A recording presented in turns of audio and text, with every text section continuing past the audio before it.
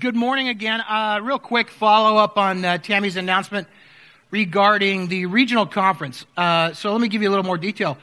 The Vineyard Movement is for most of you know this, I'll just quick review, group of churches. We try to avoid using the word denomination as much as possible, although I don't have a better one. We're a group of churches, worldwide really, and every 2 years we gather together nationally, the whole Vineyard Movement in the U.S., and then on the odd year, which is this year, we meet regionally. And so all of the churches that are in our region, which is kind of Washington, Oregon, Northern California, I think it includes, I don't know, Alaska, Hawaii, and a few other random places. But in any case, that's this summer. And Tammy is correct in that we're fortunate and blessed, really, that it's local, because otherwise, to go to this event, you not only have to, take time off work, but you have to drive somewhere, get a hotel, eat out, do all that. Locally, I think Wilsonville is well within driving distance for most of us, so you can avoid some of those costs. I would greatly encourage all of you to do everything you can to take a day or two off of work and try to be at this event. If you're new to the Vineyard, I think it'll really help you get a feel for who we are as a movement. If you've been around for a while, I think it's also encouraging. I always love these events, to be quite honest, for the relationship as much as anything else. Just to get together with friends and family that I haven't seen in a while and meet new people. I think it's exciting, just on that level. But beyond that, I think our national director, Phil Strout, will be there sharing with us. And Phil is a great guy. Most of the guys have heard him because he's spoken at a couple of men's retreats. Phil is a fantastic guy. I love the fact that Phil is the national director, and he's just down to earth. He's just a regular guy. He's not some muckety-muck up somewhere. He's very relatable, very funny, just a very authentic, real person. So Phil will be there, as well as a couple other people that I think you guys will enjoy. A dear friend of mine, Lance Pitluck, who is currently and has been since we left 20 years ago, the pastor of the Vineyard in Anaheim, the church that Don and I came from. Lance is a dear friend, and he'll be here with us that week. And then I'm kind of excited. There's a young couple named Eric and Julia Pickrell that will be sharing, both of them. Eric and Julia were church planters in Amsterdam. Thank you. That's what happens. I lost it for a moment. For several years, and I've heard both of them speak in different settings in the past. They're exciting. They've got a story to tell, and a tremendous heart for the kingdom of God. They also represent a slightly younger demographic in our movement, so I'm always glad when somebody under 50 is sharing. Although those guys are getting close to that number, I think. So anyway, registration, as Tammy said, vineyardnw.com. I would encourage you guys, to the best of your ability, to take a day or two off work and try to be there for that. If you can help out, when she said volunteer, we need people to help with things like welcome and concierge sort of stuff, parking lot, just different things like that. 1 session, 2 sessions, it's not all week. If you can spare a couple hours even, sign up. Darlene will contact you and put that all in place for you. So there you go. All right. Those of you that didn't know, I had knee replacement done last week. So that's why I'm doing the old man thing and sitting down today. Appreciate all of your prayers, concern, and some of you mockery during this process. It's been fun. This is the first of 2. I got this knee done now, and then in the fall I'm going to get the other one done, and then by next year I'll be completely bionic. So I'll be able to leap tall buildings with a single bound and chase my grandkids around. That's the real goal. So if you have not been with us, we have been the last, 2 months or so in a series called Blessed Revolution through the Beatitudes. First little bit of the Sermon on the Mount there, Matthew chapter 5. And we're actually going to wrap that series up today. Today will be the last message in this series, Blessed Revolution. Just by way of review real quickly, you remember that as we look at the Beatitudes, those are like signs along the road. They're indications. When the Beatitudes are manifest, when we see those characteristics manifest in our life, they're indications that we're going the right direction. They're not commandments. They're not ethical statements or declarations that we're trying to accomplish. What they really are is simply descriptors of what a disciple of Jesus looks like. If you're following Jesus, these will be the natural consequences of your life. The outflow, so to speak, of that relationship with Christ will be what we see in the Beatitudes. I want to point something out here that I think is important. That's sort of the 10 verses there. I think that's verse 1 through 10, maybe 2 through 10. But if you look at the first one is, blessed in the poor of spirit, for theirs is the kingdom of heaven. And then the last one says, blessed are those who are persecuted because of righteousness, for theirs is the kingdom of heaven. Jesus here is using a kind of a rhetorical sort of literary device called an inclusio. It's common in Scripture. We see this device used at different places. And what inclusio means is simply this. It's like a frame. And so when the first and the last thing are repeated, when the last item on a list is repeated from the first item, what that means essentially is that everything in between is included in that. And so what he's saying here is that the blessing that comes to us in each of the Beatitudes is the kingdom of God. When we receive comfort, that's a manifestation of the kingdom of God in our lives. When we are filled, that is a manifestation of the kingdom of God in our lives. When we see God, that is a manifestation of the kingdom of God in our lives. So the conclusion, and really this is probably the conclusion of the series and sort of the bottom line in this, is that the blessedness of following Jesus is the kingdom of God. When we follow after Jesus with our lives, when we set the course of our life, our direction is following after Him, the blessedness we have will be the kingdom of God manifest in and through our lives. That's what will happen. The rule of God, the kingdom of God is the rule of God, and the rule of God will be upon our lives. The natural consequences of following Jesus will be the kingdom of God. Discipleship, we talked about this being, the Beatitudes being the trademarks of discipleship. Discipleship is submitting your life to Him and living your life out in obedience to Him. And the consequence of that is that you will be then under His rule. His reign will rule in your life rather than some other reign. And again, that's the consequence of following Jesus. It's what we get for following Him. It's not a reward. There's not external rewards. We talked about this a couple weeks ago. I used the illustration, if you eat your vegetables, you get your ice cream. No, it's not a reward. God's not rewarding us for good behavior. To be honest, that idea is really not the gospel. The gospel is if we cultivate a life that's in sync with God now, that we'll reap a life that's in sync with Him in eternity. That's the natural consequence of following Jesus.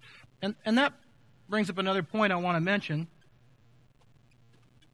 as far as a kingdom dynamic. Here is this, and this, we talk about the now and the not yet of the kingdom. You're familiar with that term? Sometimes you ask, the question comes, are these blessings, are they for now or are they for later? If we're talking about the kingdom of heaven, we're talking about inheriting the earth, we're talking about being filled with righteousness, we're talking about being shown mercy. Are those things going to happen now in this life, or are those for another life, a life yet to come? And the answer is yes. It's both.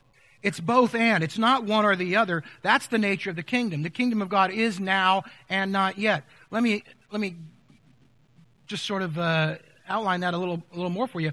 If we mourn, we'll be comforted now. 2 Corinthians tells us that, right? If we mourn, God's Spirit will come. The body of Christ will gather around us and we'll be comforted now. But will we be fully comforted? No. There will still be times of mourning in our life throughout this life. The day will come when we'll be fully comforted, when every tear will be wiped and everything will go away. That won't happen now. It will happen now to some measure, but not fully. If we hunger and thirst for righteousness, we'll be filled now. We'll be filled with God's Spirit now. But will we be fully filled? No. We'll be filled. What happens with the Holy Spirit in our lives today? We get filled up, and then what happens? You kind of run down, don't you? You run down, and then what happens? You got to get filled up again. and then it runs down. And then we got to get filled up again, and then it runs down. So we'll be filled, but we won't be fully filled. Now the day will come, one day in eternity with him, we'll be filled. And they will never run out. It's always going to be there. It's going to be good to go. But in the meantime, there's that dynamic of yes now and not yet that's happening in our lives. If we're pure in heart, we'll see God now. We talked about this, right? If I have an undivided heart, if my attention is focused purely on Christ, I see God. And we talked about it. We see him all over the place, don't we? When your heart is pure, when you're focused on God, you begin to see his presence. You see him in people. You see him in relationships. We see him in creation. You know, you see the beauty of creation, and you see God in that. I'm weird. I see him in books. I know probably most of you don't, but I do. I read all the time, and I told you I'm reading John Stott's commentary on the Sermon on the Mount for this series, and I'm reading that book, and I'm just going, I get these goosebumps. It's like I see God in there. But do I see God fully? No, we don't. 1 Corinthians tells us that. We see through a glass darkly. We see dimly. We don't see all there is to see of God. The day will come when we'll see him fully. But in the meantime, we do see him, but we don't see him fully. So there's a now and a not yet. There's a present and future dynamic to the blessedness of the kingdom. There will be a day when the kingdom will come on earth as it is in heaven. It will be fully manifest. God's rule, God's reign, God's presence will totally dominate the entire earth, and everything will be under his control. And that day will come, and I promise. And it's going to be good. It's going to happen. But until then, we live in what I like to call the tension of the kingdom. There's a tension. God's kingdom is manifest to some measure, but it's not full yet. It's not fully released yet. And by design, here's the deal. By design, we're required to continue to press in, to continue to seek him, to continue to walk out in him. And these characteristics of discipleship will continue to develop and mature and be grown in our lives. And that's the nature of the kingdom of God. And to be quite honest, I know that there's teaching, there's those that would maintain that the kingdom of God, you can have it fully now. And I would just say that's a distortion of the gospel. That's a lack of understanding of the fundamental nature of the kingdom of God. We can't have it all now. That's just not the way it works. We press in to get as much as we can now. There's always more we can get now. We're never as far in as we can be, but it won't be all completely done until he returns and we're with him. All right, that's my intro. Let's pray. I love you guys. Father, thank you. Open your word to us today. We're blessed, God. We're blessed just to be able to look into your word and learn and grow in you. Help me speak intelligibly. Amen. I told people earlier this week, we'll see what happens when you teach on pain medicine. I don't know. We'll see where it goes. So here's the point. If we cultivate a life in sync with God now, then we ultimately will know a life in sync with God later. But let's be honest, not everything is in sync with God right now, is it? And we bump up against that all the time.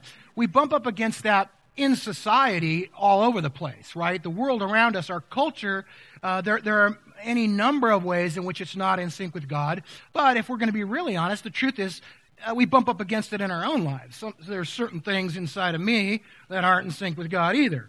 And so we understand that it's God's. I love that. I love the hope that when God's kingdom is fully manifest in eternity with him, I'll finally get it all right. That's good news, right? I mean, isn't that, you don't have to deal with you guys, if you're like me, I can't believe I did that again. But you know what I'm saying, that it's going to happen one of these days. But right now it's not. And this is what Paul calls life in the flesh, okay? Life in the flesh. And life in the flesh is the predominant MO, the modus operandi of our culture, right? It's not just, when he talks about the flesh, it's not just our body. It is our body to a measure, but it's more than our body. It's a paradigm. It's a worldview. It's a way of looking at and living life, and frankly, it's a deception. It's an inaccurate way of looking at life. It's living as though things that are true are not true, and things that are not true are true. For example, and let me say this. This is why we call this series Blessed Revolution. It's because as a revolution, what we're doing is we're pushing back against that. We're pushing back against that life and that culture, saying, no, we're going to revolt against that by walking out our life in Christ as disciples in Him. That's what we're doing. So,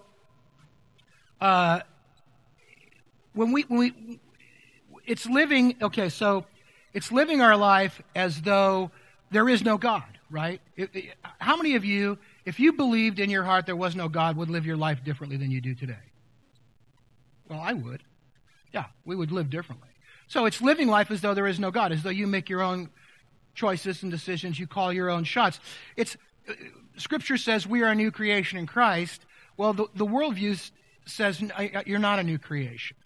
It says, God says every single person is of inestimable value. There's an unlimited value on this life. And it's living our life as though that's not true, as though that person's not that valuable and I don't really care that much about them.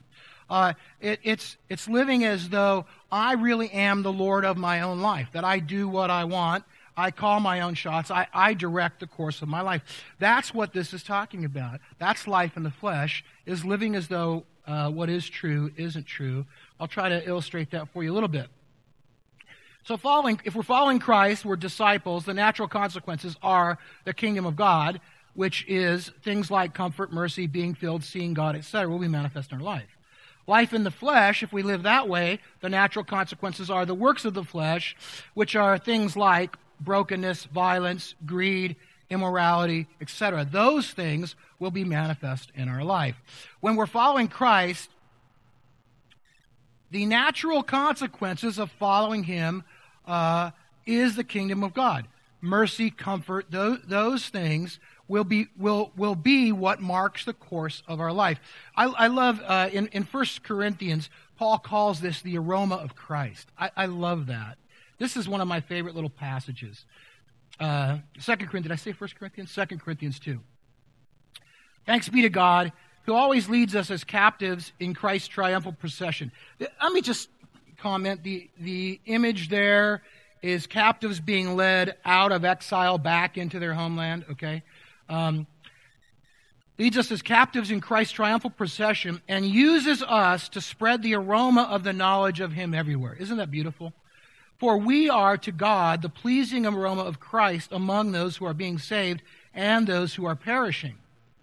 To the one, we are an aroma that brings death. To the other, an aroma that brings life. This is really another way of saying being salt and light. Okay? Salt and light are influence in our culture, right? I love it. It's all sensory. If we're salt, it's taste. We make food tastier. We make life a little tastier by following after Jesus. If we're light, it's visual. We make the world a little brighter. We can see better. People can see better. If we're the aroma of Christ, what is that called? What is it? Olfactory. Well, yeah, okay. Man. We make the world smell better. We make the world smell better. The aroma of Christ. It's life to those who receive it as Christ. It's death to those who reject it. It's beautiful, though. It's a beautiful image, I think. Just the idea that we carry with us the aroma of life. I love that. I want to try to illustrate this. I'll go as fast as I can with a few of the Beatitudes in specific, just to give you an idea of how this looks when you break it down a little bit. So, first one, blessed are the poor in spirit. And again, we know that the natural consequences of that are the kingdom of heaven. You remember when we talked about being poor in spirit early on in the series, I used Eugene Peterson's definition from the Message, and he said, poor in spirit means at the end of your rope. It means that you have no resource in and of yourself to give anymore, that you don't, it's not in me, I can't do it, I can't make it, I need help. It's that admission. So the contrast, what would the opposite of that be? The opposite of acknowledging my need for God would be self-reliance or independence. I can do this on my own. And the ultimate outworking, if you work independence out long-term, the outworking of that is isolation and loneliness. okay? Independence, let me say this, is a fundamental feature of life in a fallen world. In the fog of the flesh, when we're not seeing God, we're not living as though God is in control, we forget about our dependence on God, and we begin to think, oh, I got it. I got this. I can do this. And the result of that is that we don't give thanks. That does not cultivate gratitude in our hearts. Let me tell you that. What it does is instead, it cultivates a sense of entitlement. The government owes me. My boss owes me. This guy over here owes me. Life itself owes me. That really is the outworking of that independent spirit, is a sense of entitlement. Everybody owes me something. And I'm going to be really honest right now and just say, I believe in America, we tend to uphold that as a value. We admire independence. I think, oh, Jesus. I think this is another point where we confuse American ideology with biblical truth. And in fact, I don't think we can confuse them as much as we try to fuse them. We try to make American ideology fit biblical truth, and it just doesn't fit. In America, we're so proud of ourselves because we're independent. We're pioneers. America, we're great. We can do it on our own. I look at that and I go, you know what? The end game is isolation and loneliness. You're out by yourself out there on your own. Get the hell off my property. That's the end game. Is that what you want? That's not what I want. I like you. Come over, hang out. I want to be with you. That's not what I want. I don't need God and I don't need people. Here's the deal. We were created to need God and need people. Okay? We were created to be dependent upon God and really to need one another. The body is many parts, remember? The body is many parts. We're not all a foot. We're not all a knee, thank God. We're all different and we're interdependent. I can't do this on my own. Whatever part I am, and it doesn't matter how important my part is, it's still a part. And I need you, and I need your part, and I need your part, and I need your part. And together, we have something that's precious and beautiful, whereas independently, what we have is broken parts. Okay? Remember Ezekiel's dry bones, and what happened? They came together. Remember, Genesis, it's not good to be alone, okay? It's all through Scripture. The body of Christ. It's the body of Christ. Without God and without one another, there's a vacuum that is created inside of us, and really it's more than a vacuum. If you ask me, it's a huge gaping hole in our soul. That's what independence does. When we're dependent on God, we acknowledge it comes from Him. Do you know what the outcome of that is? It's thankfulness. It's gratitude. When I realize I'm dependent on God, I'm thankful for everything. The more dependent on God I am, the more grateful I become. I have a job. Thank God I have a job. Okay? I can see you today. I have eyesight. Thank God I can see you. There's food on my table. Thank God there's food on my table. Stuff like this cracks me up. I'm going to blame it all on the meds. Government didn't build my business. I did. I'm not going to touch that on a political level, although it would be fun. But let me say, if I give you the first part, okay, let's say government didn't build your business, you did. Let me tell you what, you did because God allowed you to. You did because God gave you the skill and the knowledge and the resource. You did because God gave you the ability to build that business. And instead of being so damn self-righteous, you should really be thanking God that you have that business. It's fun. You can get away with anything. I didn't say that. Did I say? I didn't say that. What happens is you're not entitled, you're grateful. That's a huge difference. See, natural consequences, the kingdom of heaven, will produce gratitude in our life. The natural consequences, the works of the flesh, isolation and loneliness, will produce entitlement in our life. It's good to need God. It's good to need people. Can I tell you that? It's good to need people. It really is. We don't get We don't get our identity from that. I don't get my value. It doesn't. It's not. I don't need to know that 75 people like me. Like. That's not what we're talking about. What we're talking about though is appropriate relationship. We're talking about fellowship, community. It's good to need one another. It's okay. It's good to need one another. It's good to acknowledge that I need help. I need you. I can't make this on my own. I'm going to keep going because, I need you, you need me. Woo. Again, that's what happens when you do this on drugs. We'll move on. Let's look at another one. Blessed are the meek, for they will inherit the earth. We define meekness earlier in our series as being unpretentious. It's not exercising undue control in inappropriate ways, right? That's what meekness is. If you don't remember that message, you might want to go back and listen to that because I think it's important to understand what meekness really is, not how it's sometimes interpreted culturally. So, blessed are the meek, for they will inherit the earth. What would the opposite of being meek be? The opposite would be being controlling. And what are the natural consequences of being controlling? Two things happen when you're controlling. One, it creates conflict. Anybody that's worked under a controlling person or been in a relationship, you realize it creates conflict. Two is it creates oppression. I work in Nicaragua, and they've been under oppressive, controlling governments for 100 years, and the result is you see one of the most oppressed people. That's what control does, is it creates that. So what does it mean?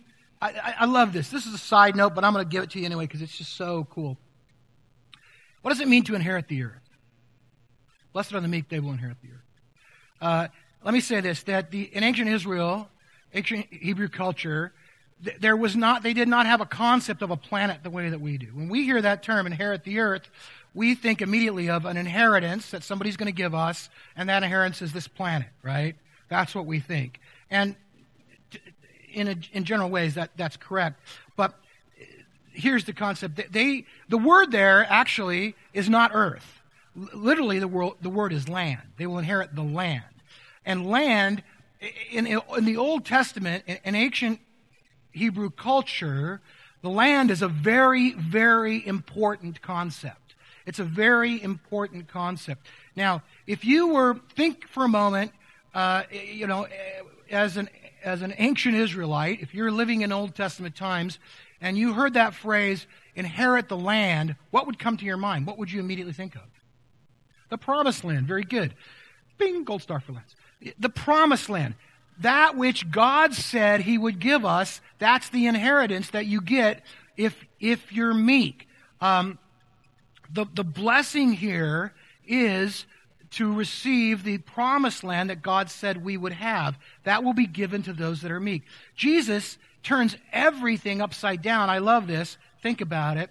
In the Old Testament, how did the Israelites inherit the promised land? How did they get into the promised land? War, violence, bloodshed. They had to kill all their enemies, right? And then once they got in there, what happened? They had to keep killing their enemies. How does, in the new covenant, in the blood of Christ, how do we inherit the earth? How do we get into the promised land? By being meek. It's a complete reversal. Bonus question today. Where's the promised land?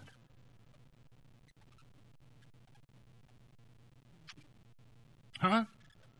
I think the promised land is anywhere the kingdom of God reigns. So yes, several of you said in our hearts, in our lives, it's in our lives, but it's not geographic so much as it is spiritual. It's anywhere the presence and rule of God is manifest. So that's the deal. Let Jesus define your image of God. What does God look like? If you look to Jesus, you can't go wrong. Okay? Let Jesus define your image of God. Jesus was meek. Jesus did not exercise undue control or dominance or impression over others, even though he could have, right? Right? We all get that. He could have. I love this. This is one of my favorite little things right here. Garden of Gethsemane, Roman soldiers are coming to arrest Jesus. The men stepped forward, seized Jesus, and arrested him. Peter immediately responds in the flesh, right? He's going to do the thing that we would do in the flesh. With that, one of Jesus' companions, Peter, reached for his sword, drew it out, and struck the servant of the high priest, cutting off his ear. Put your sword back in its place, Jesus said to him, for all who draw the sword will die by the sword. And then he adds this, and this is the part I love. Do you think I cannot call my Father, and he will at once put at my disposal more than 12 legions of angels? If I wanted to. I'm surprised actually he even said it. It's not the kind of thing Jesus says very often. He's kind of just saying, hey, look, let me just set the record straight here. A legion, and he's speaking to Roman soldiers, and the reason that's important is because a legion of Roman soldiers is about 6,000 men. So 12 legions of angels is about 72,000 angels. I don't even know what 72,000 angels looks like, but basically Jesus is saying, if I wanted to, I'd kick your butt.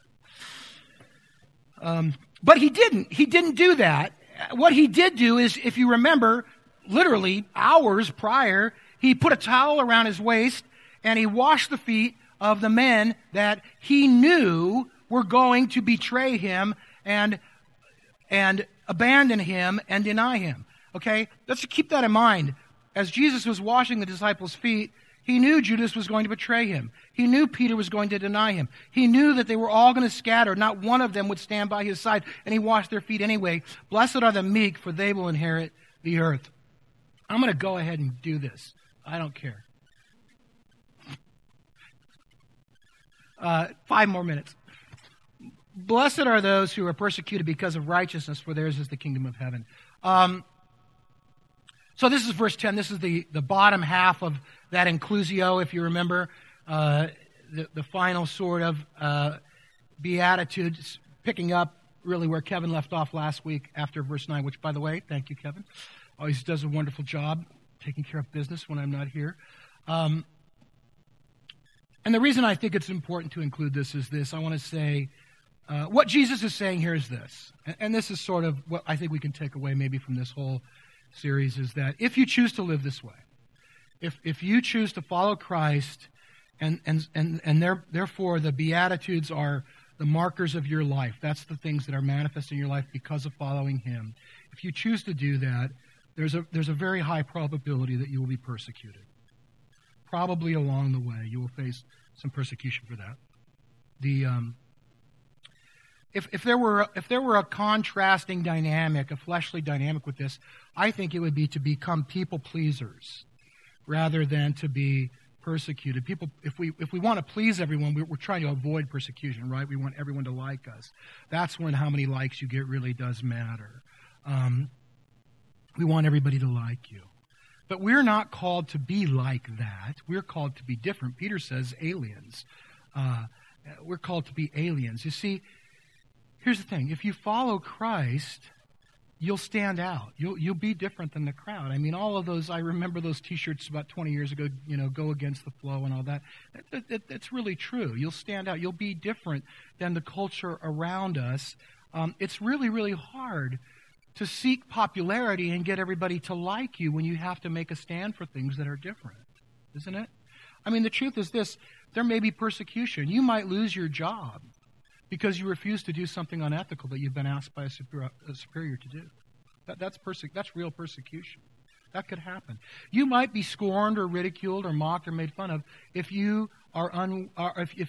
choose to live in abstinence prior to marriage. If you say that's a standard in my life that I'm going to live by and walk by, people may not like that. They may make fun of you for that. You might not be understood. And if you choose to live your life in generosity rather than hoarding and gathering for yourself and making sure you have enough, people won't understand that. Somebody says, "Well, I need a car." You go, "Well, I have a car. You can have my car." And people, "What the hell? How can you do that? How do you do that?" No, that's just what God's called me to do. And people aren't going to understand that. You're going to be different. You're going to stand out. Can I say the outcome of popularity seeking is really this? What happens is there begins to be an us-them mentality. Have you noticed that? You can't sit with us. Why? Because we're cool. We're over here. We're cool. And you're over here. And, well, you're not so cool. So there's this division that takes place. And what happens, and I want to just play this out for you. This is what I think goes on in our culture all the time. And I think Sometimes we embrace it. When we develop an us-them mentality, it becomes real easy to blame people who are different than us for all the problems of our society. If the people that aren't like us would go away, it would all be okay. Gay people are seeking equal rights right now, but if we just get rid of them all, then we wouldn't have the problems we have in our culture today. I think, if we just get rid of all the gays and the Mexicans and all the Middle Easterners and just put up a wall and get rid of them all and send them all away, then everything will be okay, right? Let me tell you, that's not the aroma of life. That's the stench of death. That's the stench of death.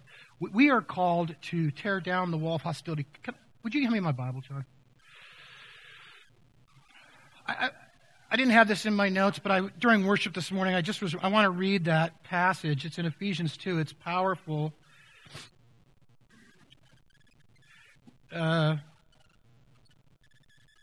Talking about before relationship with Christ, Paul says, remember, at that time you were separate from Christ, excluded from citizenship in Israel, foreigners to the covenants of the promise, without hope and without God in the world. But now, in Christ Jesus, you who once were far away have been brought near through the blood of Christ, for he himself is our peace, who has made the two one and has destroyed the barrier, the dividing wall of hostility. We're called to tear down the wall of hostility. We're not called to build the wall of hostility. That's death. That's not life. So let me just close. We went over, and I apologize, and I thank you for hanging with me. The Beatitudes are Jesus' definitive statements of what it looks like to follow him, to be his disciple. That's what these are. They're not rewards for good behavior. They're the natural consequences of a life in Christ. They are kingdom qualities that result in kingdom realities. Okay? Let's stand.